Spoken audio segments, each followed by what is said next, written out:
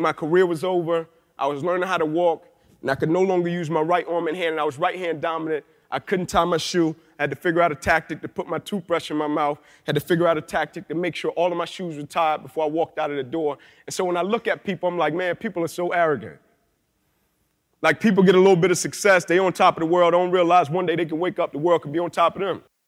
That's Inky Johnson, and this is the Depression Detox Show.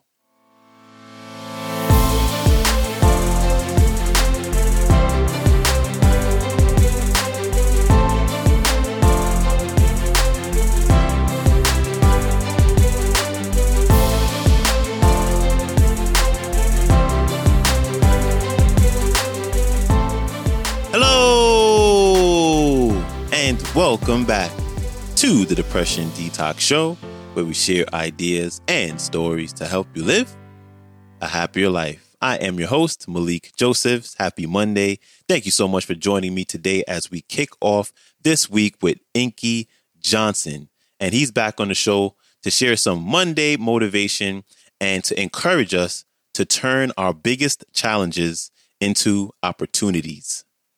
Here's Inky Johnson. Enjoy. And so what happened with me when I got to college with this NFL dream, I'm going to bring it full circle for you. I got there and they asked me two things. They said, Inky, what's your plan? I said, my plan is to graduate 3 years. They said, how are you going to do it? I said, I'm going to go study hall, boom, boom, boom, do what I got to do. I'm going to knock it out. They said, okay, what are you going to do after that? I said, I'm going to the NFL. They said, well, Inky, you didn't just knock it out in the classroom. I said, yeah, but I really need to help my family. I said, my family's in a 2-bedroom home, man. It's 14 people. Well, now I'm 13 because I'm here. I got to college. It was my first time sleeping in a bed by myself. I went on my visit. They said, Inky, have you been to a sorority party? I said, no, man, I've never been. They said, brother, we taking you tonight. I'm like, oh, okay, cool. They had me this plush suite at the Marriott. And so I tell the guy, I said, man, can you take me to the Marriott? He said, sure. I said, you want to get changed? I said, yeah, you just take me up to the Marriott. I get to the Marriott, and I'm getting out of the car, and I say to him, I said, all right, brother, I'll catch you tomorrow.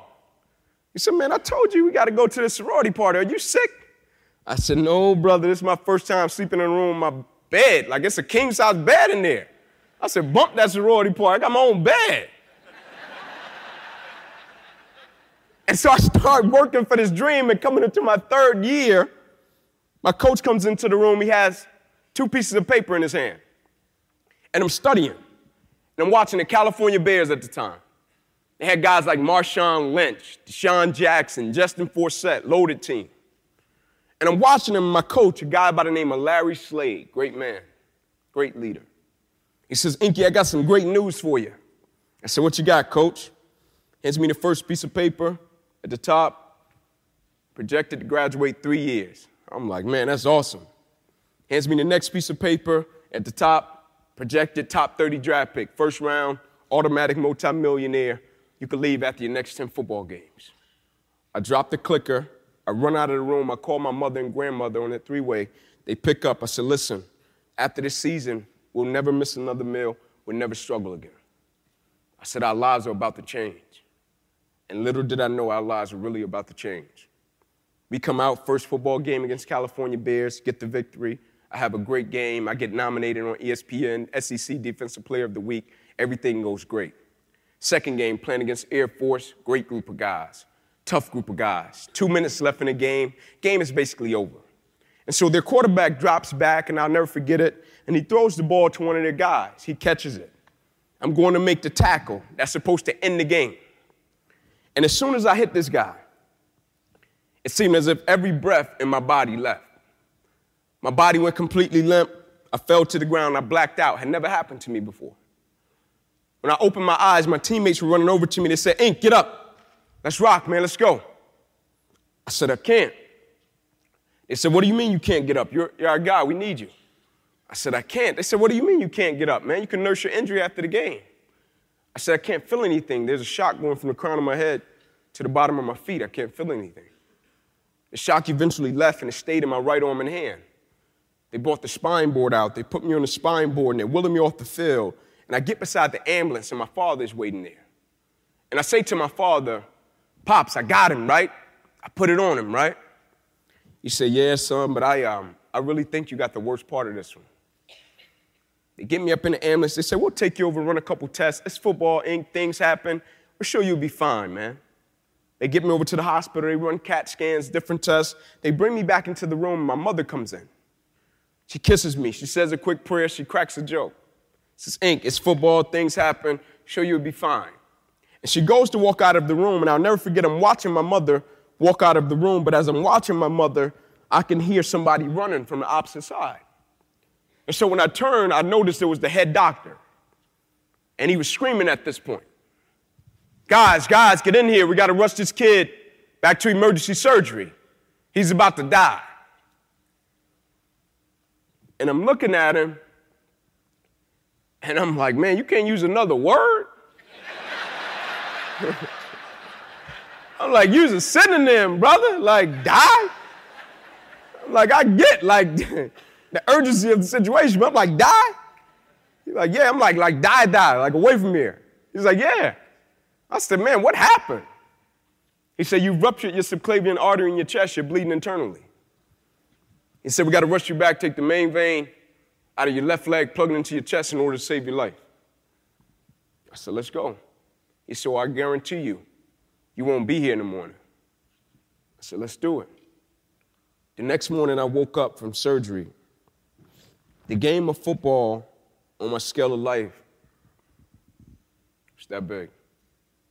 NFL, multi-million-dollar contract. It was funny. Everything I thought was so important and wrapped my identity in, it wasn't that important anymore. I was embarrassed. People were coming in and saying, man, Ink, sorry about what happened to you. You deserved it. Like, man, you don't deserve this to happen. Like, you deserve to make it, do well, you're a great guy. Like, man, it shouldn't have happened to you. And have you ever been through something to where the situation holds such a level of conviction, it makes you self-assess? And I'm sitting there and I'm like, man, was that all you wanted? Like, the only thing you wanted was to make it to the NFL because you grew up 2-bedroom home, 14 people? Only thing you wanted was $1 million contract. There's nothing wrong with that, but I felt as if I had much more to give to the world. I'm like, man, think about all the opportunities you missed because the only thing you cared about was making it to the NFL, and you could have made a difference and an impact in somebody's life, but anything that didn't revolve around what you were trying to do and where you were trying to make it to, you didn't give it much attention and energy. And so the most amazing thing that happened was I got placed in this beautiful process. I had a brachial plexus avulsion and a ruptured subclavian artery. Brachial plexus is basically the nerve roots that come from your spine. They control shoulder, arm, hand, fingers. And so anytime you're watching a game, you throw your arms up, brachial plexus. Anytime you get ready to make a fist, brachial plexus. You want to smack somebody, brachial plexus. Just think, Ink told me brachial plexus, right? But the thing about a brachial plexus is nobody can give you an answer. They can do surgery and say, well, we're going to expect this to happen in 2 to 3, but nobody can give you a concrete answer. And so they shipped me up to the Mayo Clinic, Rochester, Minnesota, some of the best doctors in the world, one of the best places in the world. And so I go there, and this is the reason why I tell people this is the best thing that ever happened to me outside of getting married to my wife and having my 2 children. I go there, and they tell me, okay, Ink, here's the deal. We're going to order you every piece of equipment on the face of this planet. Arm skateboards, balloons for your mouth, breathing techniques. They had cut me through my ribs twice. They had cut me 6 times down my left thigh. I had to learn how to walk again. They cut me across the left side of my neck, across the right side of my neck, twice through my right ribs, cut out my right pec, bottom of my armpit to the bottom of my hand, put 350 staples in my body, and bandaged me from my neck to my knees. Just a week prior, I was 438, bench pressing 325 pounds, one of the top-rated defensive backs in the country. To the next week, my career was over. I was learning how to walk, and I could no longer use my right arm and hand, and I was right-hand dominant. I couldn't tie my shoe. I had to figure out a tactic to put my toothbrush in my mouth. Had to figure out a tactic to make sure all of my shoes were tied before I walked out of the door. And so when I look at people, I'm like, man, people are so arrogant. Like people get a little bit of success, they on top of the world, don't realize one day they can wake up, the world can be on top of them. Like people don't realize the thing that they've acquired. Like people think like success is theirs. Like people think like, man, success is mine. Like success is rented. Like I think it's J.J. Watt that says success is rented and the rent due every single day. You got to bring it. Right? And so when I got there, they said, we're going to order you this equipment. I said, so what's the process? They said, we need you to come in 4 to 5 times a week, whether it's in Mayo Clinic or it's at the University of Tennessee, and you got to test something. They said, but we can't give you an answer. So it's no outcome. I walked away. I said, man, either this can crush me or it can make me strong mentally. I said, let's go for it.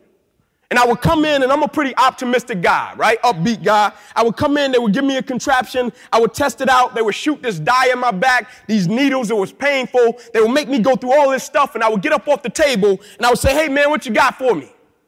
They would say, Ink, come back tomorrow. I said, all right, cool. I'll come back the next day, try another contraption. What you got for me? We're not seeing anything. Come back tomorrow. And toward the end of the 2-year mark, I got up off the table and I went to one of the guys, one of the PTs, where it got really cool. Guy by the name of JD. I said, JD, baby, what you seeing, man? And I grabbed his shoulder and he kind of slid away and he was walking off. I hit a light jog over to him, grabbed him, I turned him around. He was crying. He said, Ink, I hate to tell you, man, but you'll probably never use that arm or that hand another day for the rest of your life. I said, physically, JD? He said, physically? I said, yeah, man, my right hook is gone, man. I said, it's gone. I said, I can't catch interceptions no more, right? Like my dream of throwing my kids up in the pool, catching them, can't do it anymore, can't hug my wife with 2 arms, right? Can't hug my mother with 2 arms, can't hug my 3 little sisters, like physically, JD. I said, but I will use this arm and this hand every day for the rest of my life by the way that I live my life because I would never allow a situation or a circumstance to define my life.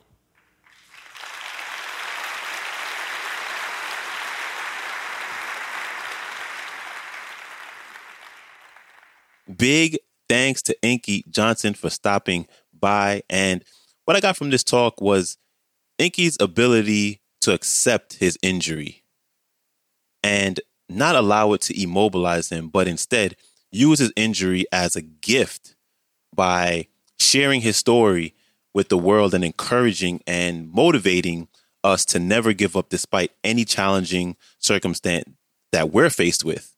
So again, big shout out to Inky Johnson and his message for us today.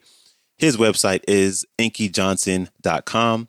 His Instagram is Inky Johnson Motivate. And please go check out his YouTube channel.